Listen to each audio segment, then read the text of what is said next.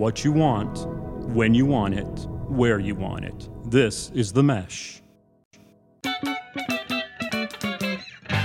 Foot Candle Films.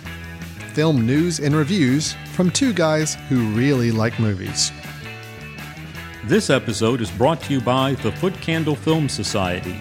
For a schedule of upcoming screenings and membership information, visit the Society's website at www.footcandle.org. Hello and welcome to Foot Candle Films here on the Mesh.tv podcast network.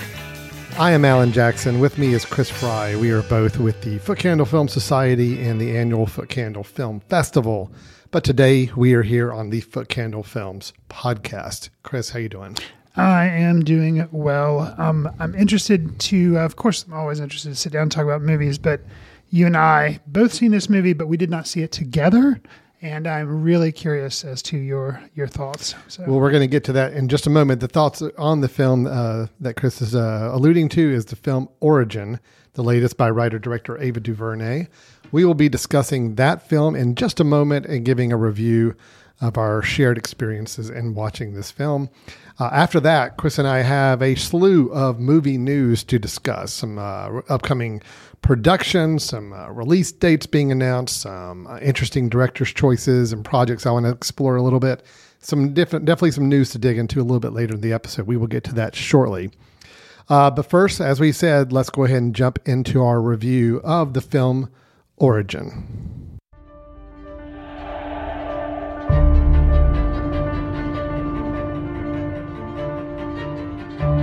Everywhere. All over the place.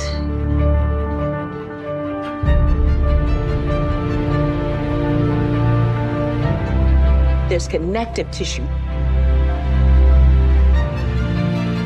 All of this, all of it, is linked. Not familiar with Isabel Wilkerson or her book Caste, The Origins of Our Discontent. I wasn't exactly sure what to expect with the film that director Ava DuVernay had made from it.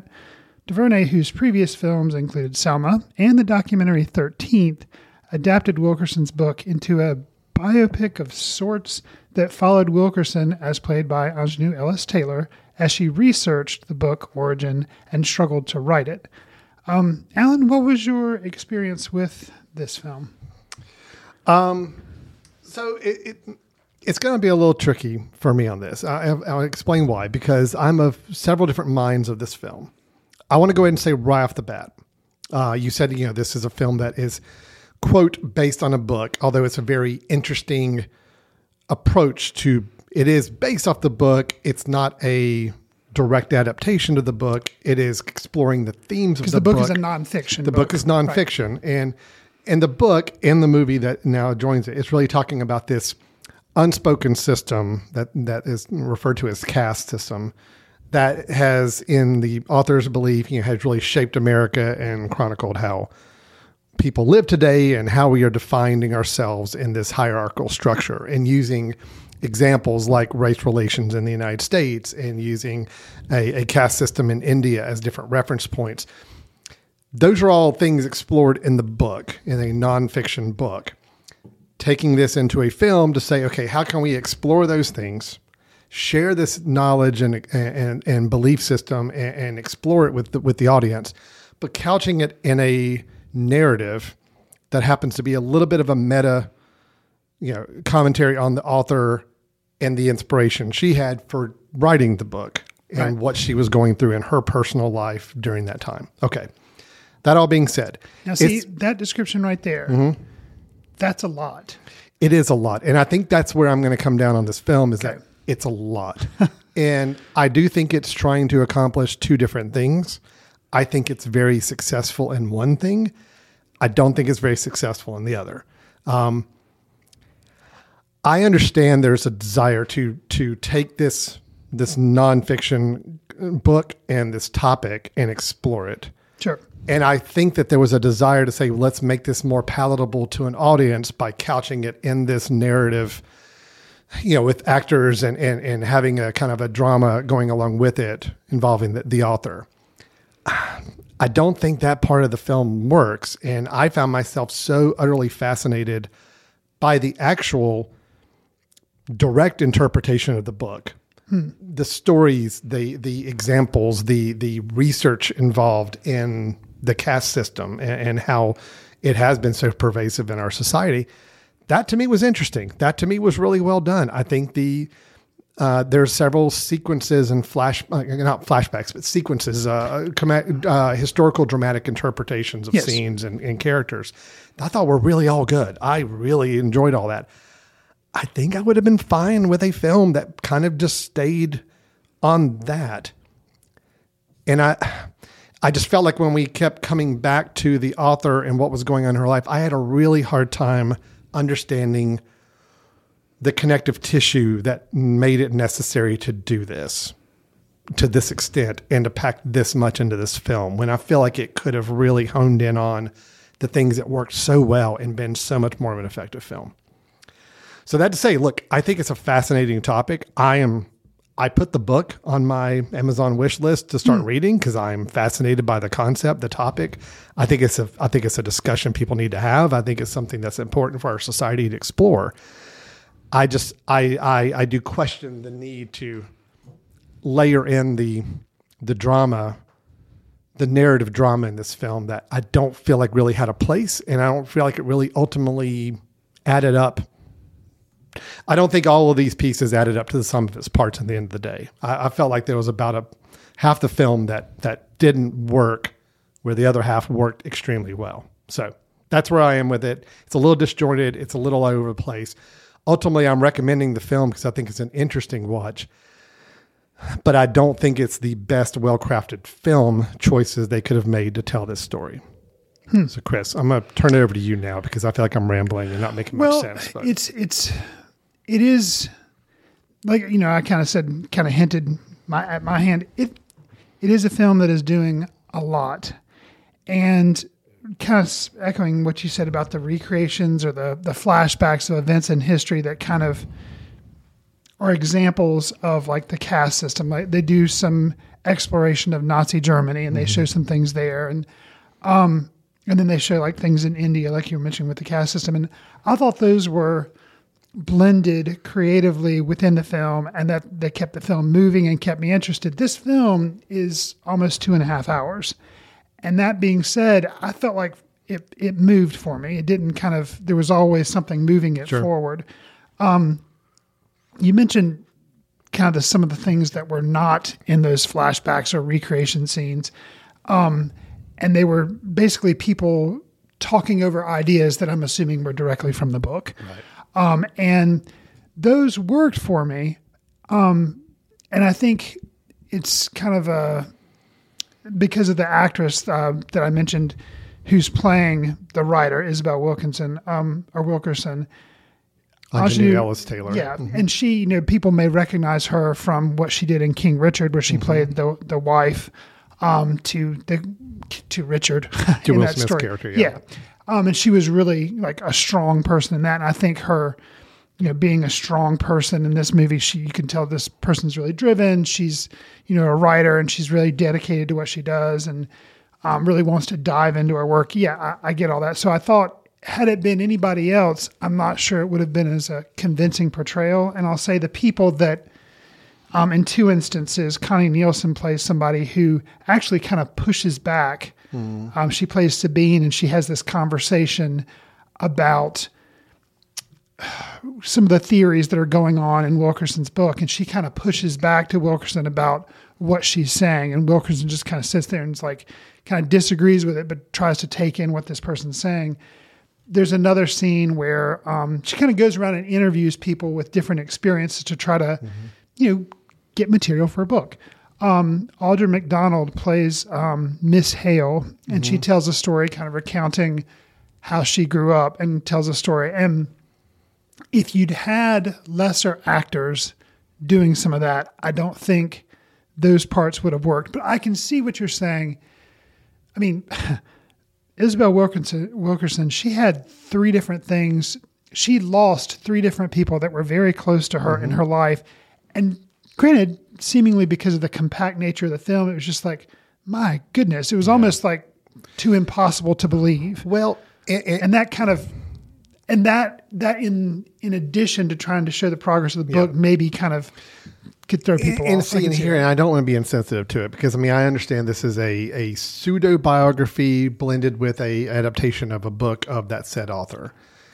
Yeah, because it only documents her during the time she's writing this book, right? And yes, I mean, obviously this did all happen to her while she was writing this book. I found myself struggling, Chris, to understand what it is we were to take truly from the turmoil she went through in her personal life, which I think was all presented extremely well. Sure. And acted extremely well. I mean, I think the performances were all really good.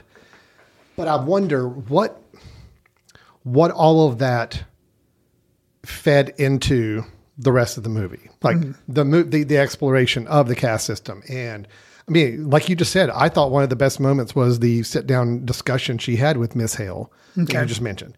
And again, I know that was, quote, an acted scene, but it was obviously based on something real that, you know, Isabel Wilkerson either knew or had somebody that we were just seeing a dramatic interpretation of that dialogue. Sure. All of those scenes work, but then when we are led to kind of go back to see Isabel's personal life and the things happening in her life and what's happening, I just had a really hard time understanding what was that supposed to be impacting the other 75% of the story that we're hearing. Okay. And again, that's the part of the film I felt like, you know, I don't think it fit. I don't think it worked. I feel like it packed more into the film than it needed. I get it. I think I understand that, you know, yes, it's interesting and it's, I'm sure, an exploration to understand that during writing this very pivotal and important book, this author did have all of this happening in her personal life. And yes, that is something worth a story of telling. But when you've got a film like this that spends so much of its time on those really big, important concepts and stories, and then you're flipping back to a personal story that I didn't really see the connection to help me understand why are we doing this, you know? And it just, and I think it's a little too much dichotomy there. And I really wanted them to hone in on the things that work so well, because that in itself made for an excellent movie. So, yeah. And I think you're saying basically it's like they were switching gears, and when they were in the gear of the topics that were covered in the book, that was working for you. But when they would switch back to the personal life gear, it was kind of, the transition wasn't smooth, and you didn't see how they kind of worked together. And I can see that basically from, if I'm hearing what you're saying, for you, it would have worked better if they would have been like basically a biopic of this author, kind of telling her story and how she wrote the book, but then a separate thing, basically maybe a documentary of just the ideas presented in the book. And trying to combine the two, it just wasn't I think it's a combination of the two. Both are equally of interest and something worth telling a story of. But, you know, and I think the film in a way kind of started to feel that way, the filmmakers, by the end, because I noticed the last probably 30 minutes of the film, it was all the exploration of the caste system and the stories and the dialogue. And there was like hardly anything on a personal side. And I think it's like, yeah, because this is the film. This is what we're telling. This is what we want people to take away from. It's like, it almost felt like even they realized, there wasn't a lot of connective tissue between what was happening in her personal life and some of that storyline and what we're really trying to make this film about. So that's the kind of the feeling I got. Now, I will say the film pulled off something that I'm going to give it tons of credit for. I mean, I give this film a lot of credit. I think it's an important film. I think it's a very passionate film by DuVernay, and I'm glad it was made. I'm glad it's being seen. The ending of the film, you know, you have your narrator voiceover kind of summing up a lot of the concepts that we've been learning about and hearing about and thinking about these last 2 hours. And the author, and this was from the book, I did find out, so it wasn't just written for the film. I mean, this is from the book. This home analogy, this house analogy, old house analogy to represent everything. At that point, I'm like, okay, I kind of am seeing now the house. Yes, what was happening in the house is a physical representation of what what this bigger picture story is about. Okay. So at that point, it started to work a little bit where I'm like, okay, there was some connection with what was going on in her personal life, but it still wasn't enough to make that whole part of the film justified for me. So again, I feel a little guilty making those comments because again, both sides of the stories that are being told are extremely good and important stories, and I want to hear more about them. I just feel like when you're trying to put this together into a film and you've got such important messages to share, I just feel like it lost sight of that from time to time by trying to balance both sides and didn't deliver on a fully cohesive story that really could have been as impactful as it needed to be. That being said, I do think acting was great across the board. I'm with you. I think Aunjanue Ellis Taylor was great in this role. Granted, a lot of her role did spend of reading voiceover narration and asking people, almost interviewing people and listening. So it wasn't as much to do in some situations, but the times that she did get a chance to let the character of Isabel Wilkerson be a real character on screen, it worked, and she did really great with it. I thought Niecy Nash was really great as her cousin Marion. Very, very good performance there too. So I was really impressed with that. And then a lot of the other roles, much smaller roles for everybody else. I mean, they had some specific scenes, but everybody pretty strong though that was in there. Well, was there somebody not? So overall, it seems like I'm giving a little bit more of a pass to some of the stuff that was dealt with the author's life. It seems like overall.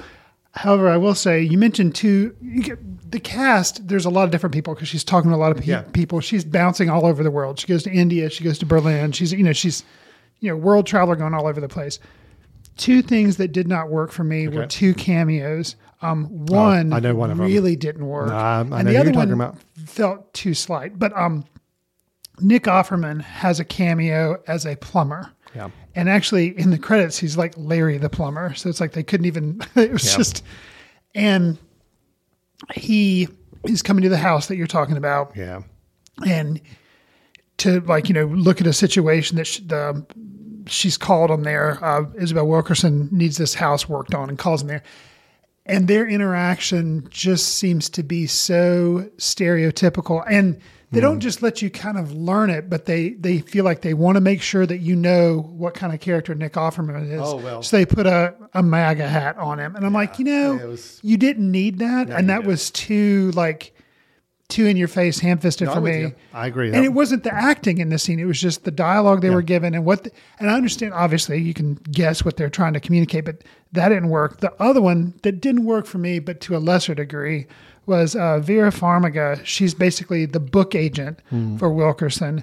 And they were doing some interesting things there where she was kind of pushing back a little bit, just like the Connie Nielsen character when they were having that discussion. Like, I don't think you have, she was challenging Vera Farmiga's character. The agent was kind of challenging Wilkerson on I don't see what you're doing. I don't think you have a book here, but it was so surface that I felt like it was just kind of it was a little clunky to me. Both of those were a little clunky. I felt like there was a lot of these roles that probably were,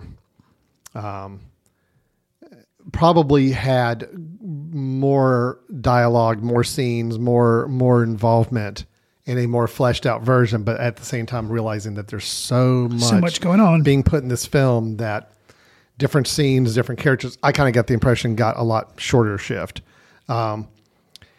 The Nick Offerman scene, I'm completely with you. Actually, when that scene started, it was a bit groaning for me because I'm like, okay, yeah, this is about as on the nose as you can make it. And I think we would have picked up on what was going on just as clearly without having to slap the big red hat on the guy and call attention to it. It's just, it was a bit much. And again, I don't fault Offerman for it. I thought performance was great, and Ellis Taylor's performance was great in the scene. It's just, it was very much on the nose, and that was a little bit of a miss. I didn't feel quite the same way about the Vera Farmiga Kate role, but I felt like that was just an underused role where there could have been more with a lot of these characters. I mean, that's the thing, is that the film was really you really were truly following 2 to 3 characters, and then everybody else was kind of they had their select scenes and moments of impact on the story, and then that's it. And well, and it's one thing. It gives a little bit of a sprawling feel because it's like, okay, there's somebody we only saw them for 2 minutes early in the film. Now we're seeing them for another minute, and that's about it. Well, and to me, it's one thing if the Nick Offerman, Larry the Plumber, or a Vera Farmiga's character had been played by somebody that's not famous. Yeah. Then that's one thing. But the fact that they're famous and, you can tell by the way they even shoot the person, oh, this is somebody I should know. That to me was kind of distracting because it was like just so they could have another name in the credits of somebody who was, famous or whatever. So I don't know. It felt a little flat for me. Now, I will say, and we've already talked about how the recreations of the film, I think for both of us, those were kind of some of the stronger points because it's filling in on some of the things that we don't know about her nonfiction book about the caste system and things. And those were the more effective parts of the film. Favorite scene probably for me, and probably one of the most powerful, was a flashback pool scene. Yeah. And that was later in the film when that's done. And it also actually paired with a motif that she had kind of in the beginning of the film, which was a flashback, but not talking about the caste system, but was basically... it was the writer, Isabel Wilkerson, kind of lying on some leaves, and they're all like dead fall leaves. And it's kind of like, that's kind of a motif that they touch on. They touch on it twice, actually. And then all this time later in the film, lying on the ground on a blanket, basically, and instead of, there's like green grass and another kind of interaction about lying. And so the cinematography in those 2 moments, or 3 moments, I guess, I really thought that was good. And there's good cinematography in a lot of the rest of the film, but those points, like, that helped kind of tie the moment that was happening with the pool. And then right after that, there's this lying on the ground moment that it makes more sense once you see the film. But I thought those were really well done. I'm with you. I think the pool story, it's a 1950s story, or 50s or maybe early 60s story about a public pool and dealing with segregation and some bigotry involved in the point there with a young baseball team and one of their players. It was a standout element of the film. And I love the setup for it because it's this idea where you had Wilkerson interviewing someone in the movie who was involved in the story that we're about to see, them recounting the story, then we seeing the story and just so well done the way it was presented. And then you add in that imagery that you were discussing, the leaves and the laying down with between Wilkerson and the young boy. It just, everything worked in that. That was a perfect thing. I kind of wish after seeing that, I kind of wanted to go back to some of the other stories and like tell these stories again and use that same style and format and do that same thing because it works so well here at the end of the film. There was, and I'll mention something, jarring for me, but I was fascinated by it. And it wasn't a recreation. But there's an individual that they cover, and this is kind of in the India section, Suraj Agendi, and he's someone they talk about how he was in the lowest caste, and yet he was able to become a doctor, and he's a very educated person, and he kind of leads Isabel Wilkerson around India and is like explaining stuff to her. And apparently that was him. He was playing himself in the film, which,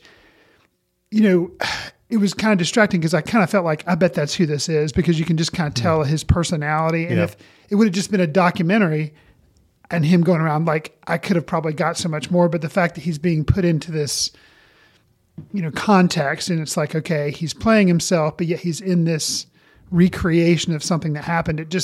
I know it was a lot going on. I admire the film, just like you're saying, but I wish... Yeah, I think I'm kind of thinking that it would have worked better split as a documentary and then as, Well, the thing is, DuVernay has shown that, she's equally adept at both dramatic films and documentaries. I mean, I think Selma was an amazing film. Sure. I think so well made. I think 13th is an amazing documentary. So she can do both. Right. And I felt like this film was trying to do both. And that's where I'm like, it was just a little too much to process and I felt like, unfortunately, when you have more to process in your own mind watching something, it automatically dilutes the impact that either storyline could have. Okay. And that was a bit of a shame because, I mean, this film needed that real punch of impact that the story warranted. And it got close, and it was really tried to get there, especially by the end when they kind of abandoned a lot of the personal story and just said, we're just going to hone in on, like, when there's a whole sequence, like the whole last 20 minutes, it's a whiteboard and it's her coming up with these concepts. And then you're hearing these stories and she's talking to people. I'm like, that's the movie that worked. That was good. You know, that's where we're getting somewhere. And, but again, not to say, look, I didn't even mention, we've mentioned a lot of the actors in the film. John Bernthal did play her husband, Brett, and granted, a somewhat limited role in the film. And again, it is part of that side of the film that I felt like didn't blend well and didn't really add to the overall picture. But I really, really liked the depiction of their relationship, in the early parts of the film between Isabel and Brett. Agreed. It was really good. So, and even the role of her mother, Emily Yance played Ruby Wilkerson. Also very good. So I liked that. It's just, give me a film of that story because that story is interesting enough. Sure.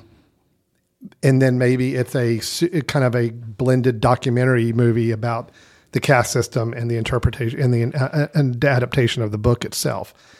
Might have worked. So a little bit of a subnote on this. So this was a film that did not get any major studio backing in being produced. Netflix was at one point connected and then backed out of the project. So actually it was funded through a consortium of nonprofit organizations that DuVernay kind of helped solicit from.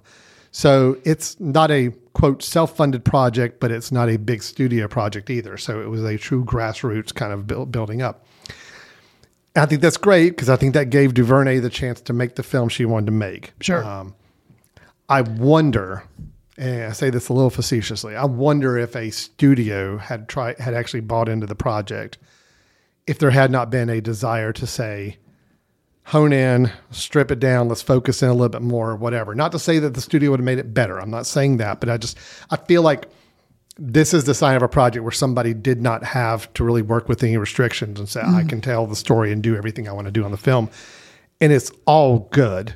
Just, it's a lot to do. It's a lot. And I feel like that ultimately impacted the takeaway from the film. I felt like that watered down that impact a bit more than it needed to be. Because, I spent the whole last 30 minutes of the film like, okay, how is the mother and her husband and her cousin, what does that have to do with what we're hearing here? And I shouldn't be asking those questions in the last 20, 30 minutes because the stuff that's being covered is so important and so impactful. So anyway, that's where I'm with this film. I think it's a really great feat of a film. I think it's an important film. I do. People should watch it and people should talk about it. But sometimes being an important film doesn't always mean it's the best constructed film to tell that story. And I think there could have been some improvements here. So, yeah, I think we're on the same page. So. Okay. It's definitely, I do recommend people check it out. We had a great conversation about the film immediately afterwards. I hope you did on Wednesday night, the night before as well. There's a lot to chew on. There's a lot to talk about. There's a lot of interest here. It's an important film. Just, I think it could be a little tighter, a little more focused, and I think it could have really been more impactful at the end of the day. So that is Origin. I think it's still getting some theatrical play right now. It's at the time of this recording. I don't know what the plans are for where it will be available online. At some point, it's not available now for rent or anything, is it? I don't believe so. Okay. All right. Don't think so either, but definitely keep your eyes peeled for this. It is worth checking out. It is worth, I think, having a good watch and a conversation about the film afterwards. So we wholeheartedly do encourage that. All right, Chris, we done with Origin? Anything else you need to say? No. Okay. Well, then let's take a quick little break. And when we come back, we've got some movie news to share, several news items of interest to us about some upcoming movie productions and announcements. So stay tuned. You're listening to Foot Candle Films here on themesh.tv. We will be right back. This podcast is sponsored by Jackson Creative, a custom communication agency located in downtown Hickory, North Carolina, specializing in online content creation. To learn more, visit thejacksoncreative.com. Jackson Creative, we tell your story. Welcome back to Foot Candle Films here on themesh.tv. We had our review of the film Origin in the first half of the show, but now we're moving on to talk about some news items, some upcoming movie release dates or announcements of new productions that we want to share and discuss here on the show. Chris, I think we have a few items here, so I've got maybe one more than you do. So how about if I go ahead and jump in with my first one? Is that okay? That'll work. Okay. June Squibb is an actress. You may remember her from the film Nebraska. Yes. That was the Alexander Payne. Alexander Payne film that had Will Forte and Bruce Stern, I believe. June Squibb was in that. I think she got an Oscar nomination for a supporting role in that film as well. Yep. So here was kind of an interesting announcement. I know she's done some other works in between, some parts here and there, but at Sundance, Okay. there was a film. Festival. Yes, there was a film that was shown. It was an adventure comedy called Thelma, starring June Squibb. Okay. Directed by Josh Margolin, the film follows a grandmother who embarks on a quest to recoup her money after she loses $10,000 in a phone scam. Okay. Now, the understanding is, and unfortunately we don't have a trailer yet to see of this, but the reports from Sundance are that it is truly an action comedy in that Miss June Squibb gets to do some stunts. There is action. There is, yes. So basically, here's the quote, and this is from Variety. Variety reported, the publication Variety reported this in talking to the director. It said, Tom Cruise jumping out of a plane is as dangerous as my grandma getting onto a bed, Margolin told Variety ahead of the premiere. I wanted to treat Thelma's mission with the sincerity and stakes that you would Ethan Hunt globetrotting to track down the bad guy. So the film has Richard Roundtree in his final performance before he passed away is in the film. Okay. Parker Posey, Clark Gregg, and Malcolm McDowell are all in the film as well. And the film is based on an event that actually did happen to Margolin's own grandma, 103-year-old Thelma Post. So the film is based on his own grandmother, who did get involved in a phone scam. I do not believe his grandmother actually hunted down the person that scammed her. Fair enough. But that's what Thelma in this movie does. So I don't know if the movie's any good or not. It did get bought by Magnolia Pictures after seeing it in Sundance, so it will get a release. Okay. It is the first leading film role of June Squibb's career. She's 94 years old, Oscar-nominated actor. She insisted on doing her own stunts for the film, which included a vehicular showdown in the hallway of a retirement home. It culminates with an electric scooter crash.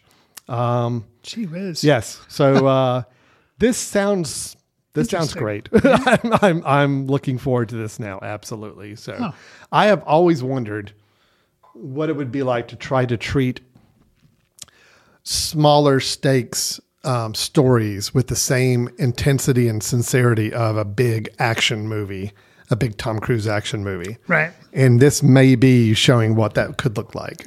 So I am much more interested in seeing Thelma than I am Dead Reckoning Part 2.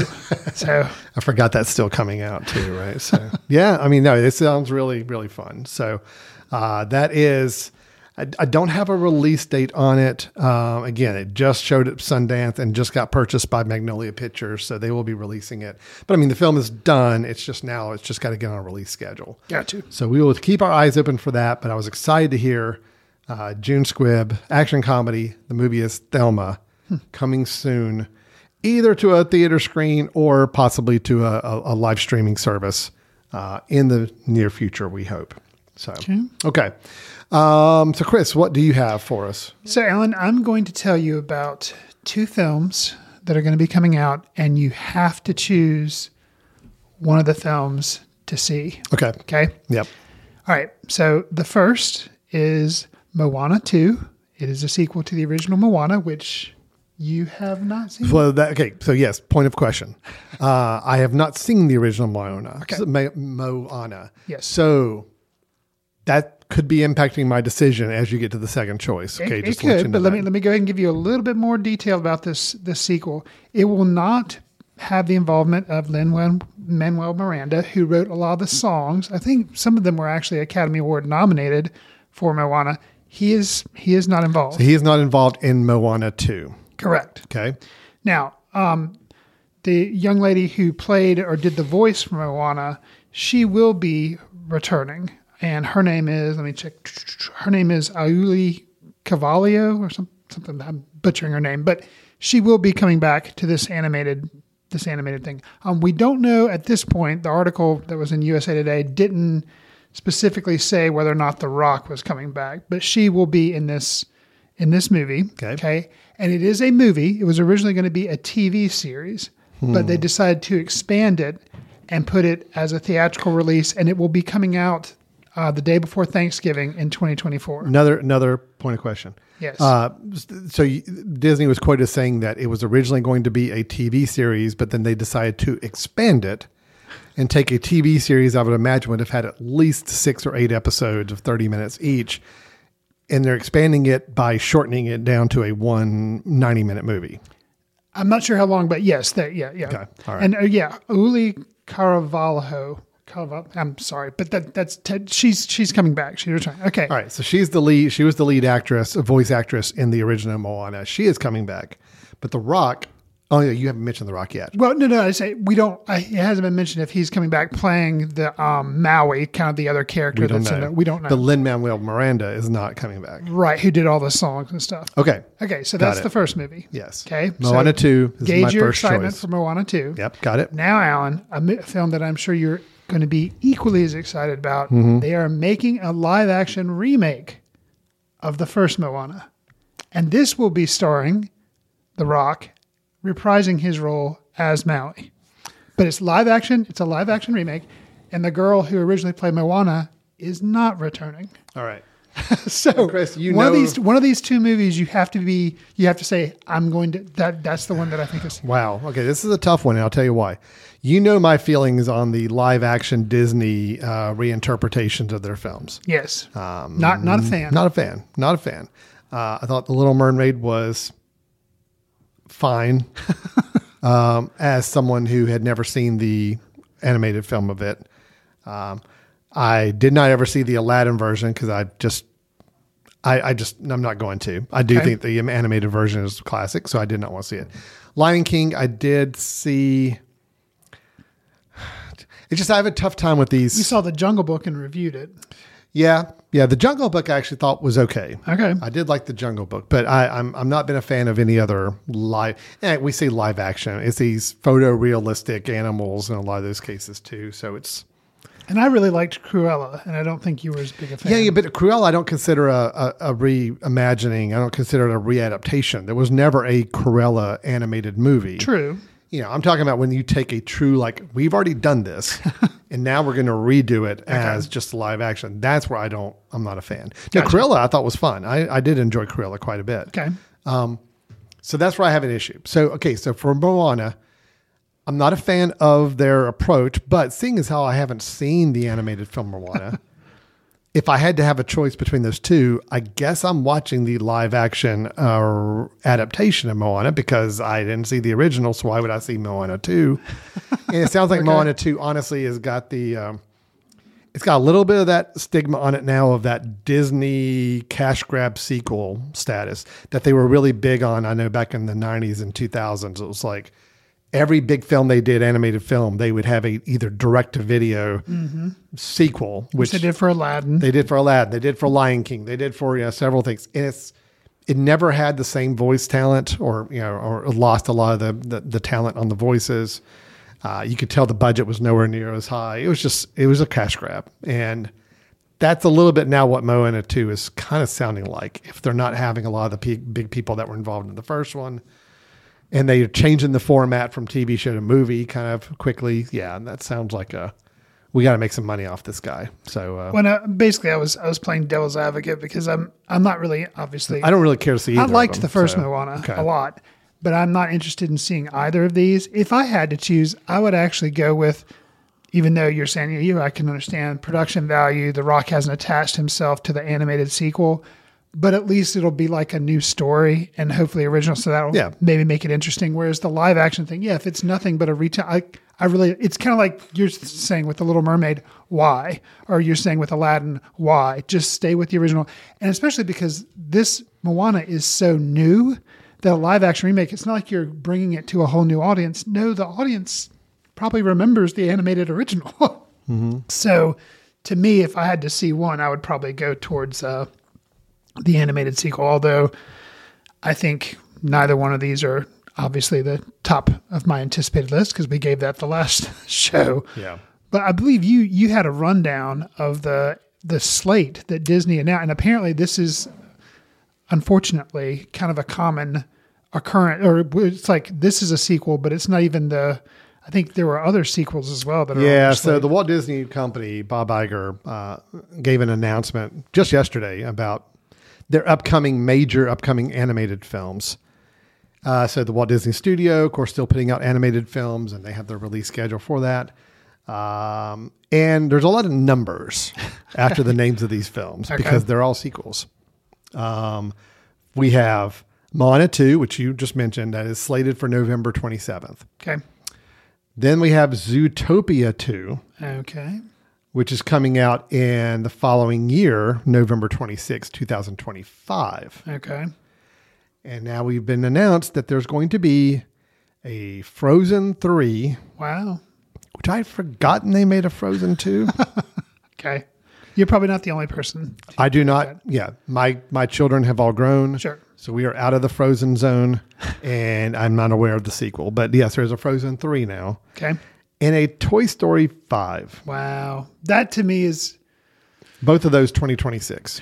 Yeah, the first, Toy Story 5, I feel like one of the few people that actually really appreciated Toy Story 4. A lot of people felt like they kind a lot of people did. With the third one, they felt like, leave it at the trilogy. Why are they doing the fourth one? I felt like there was enough there in the fourth one that I thought it was warranted.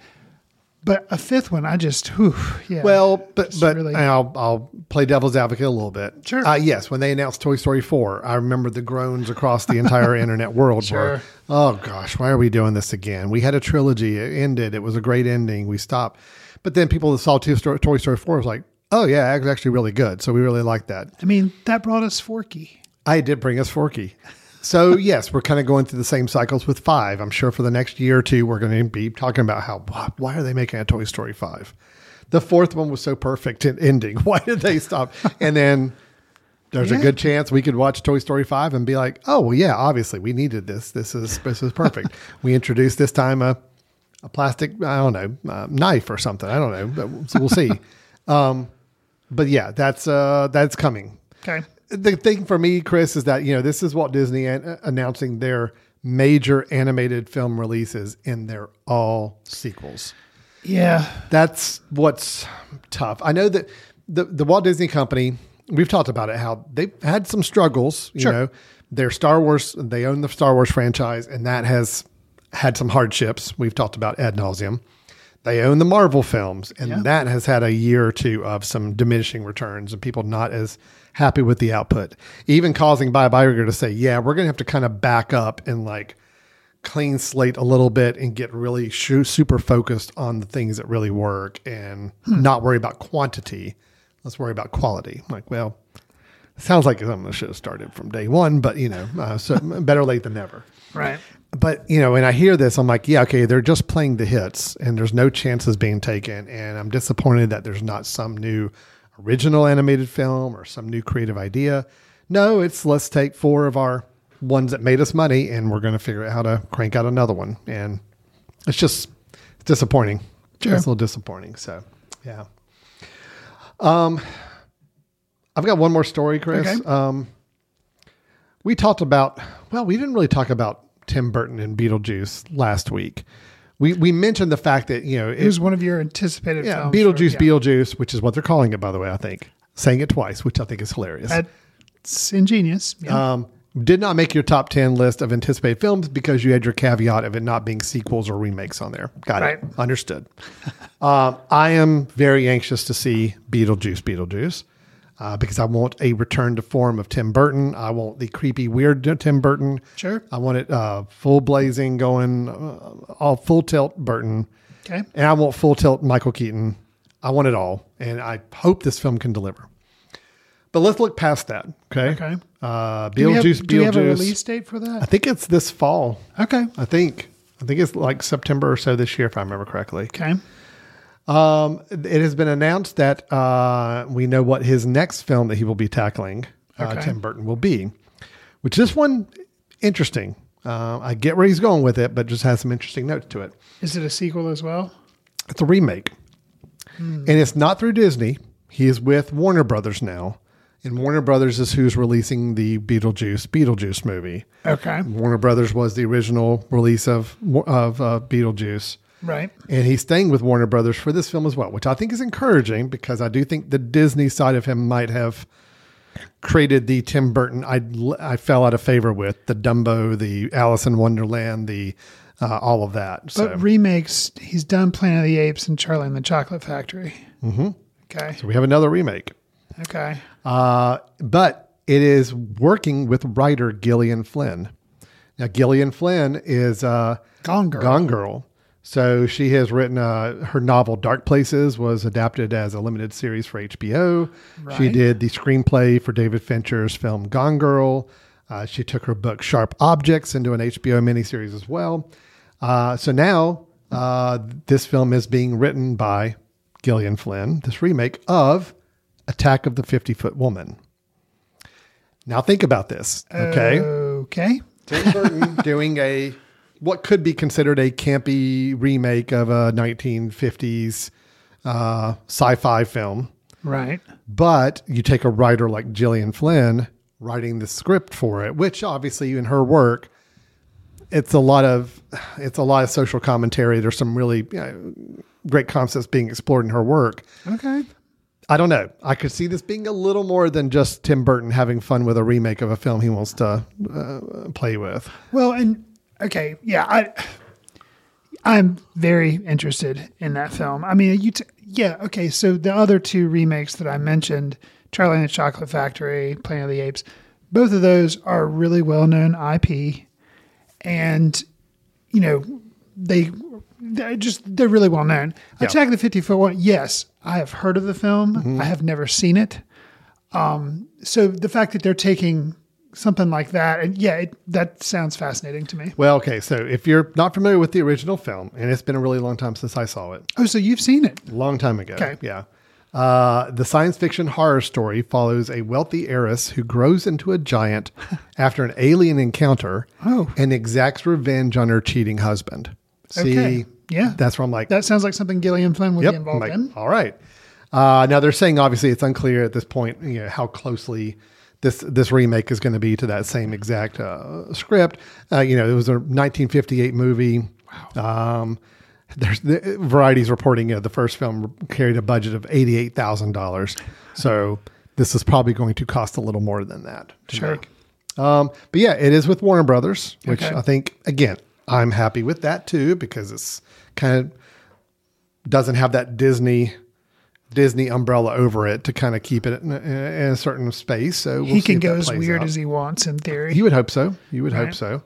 And I'm assuming, so not knowing, I'm assuming Beetlejuice will probably be like a PG-13. Yes, I would Whereas have. I'm curious Mm-hmm. if Attack of the 50-Foot Woman would try to, because, exacting revenge, it could be like horror comedy type thing, but could maybe be. go the R route.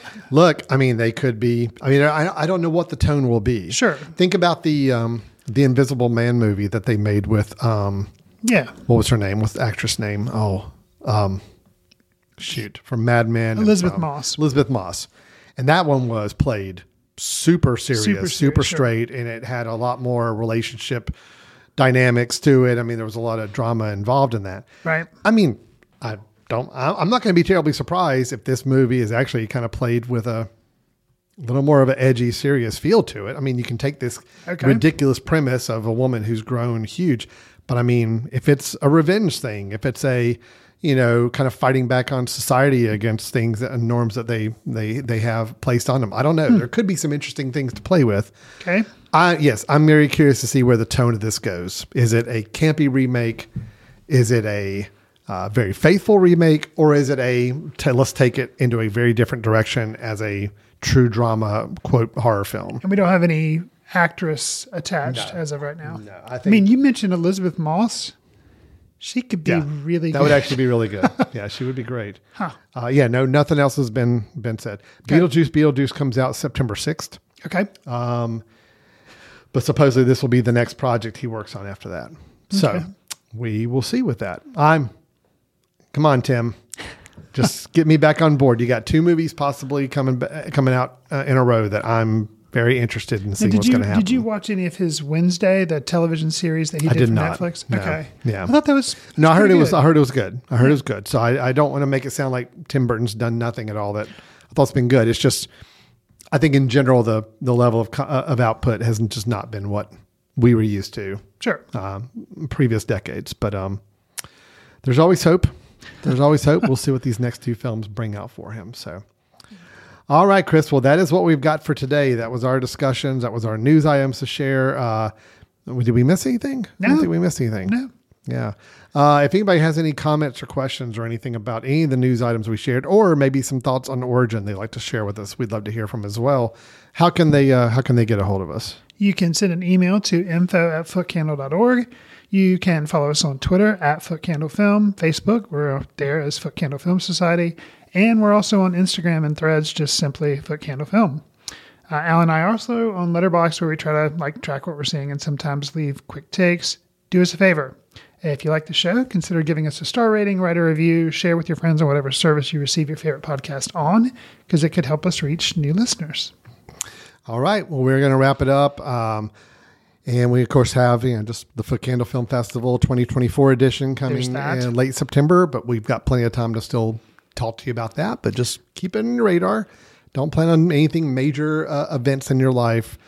Don't plan any weddings. Don't plan any family vacations that last couple weekends of September, because you can mark September 6th as Beetlejuice, yes, and then leave vacancies for the rest of September so you can make sure you can come to the festival. Right. So. Yes, that's the plan. All right. Well, thanks so much for listening, and we will look forward to talking to everybody next time. Take care. See you in the ticket line. Watch films in the company of like-minded people in the dark. Watch films in the underground. We won't let anyone know where you are. The films that don't make it to Carmike at the mall, or ones that were famous when Grandpa would watch films out of the reverence of the heritage of an art.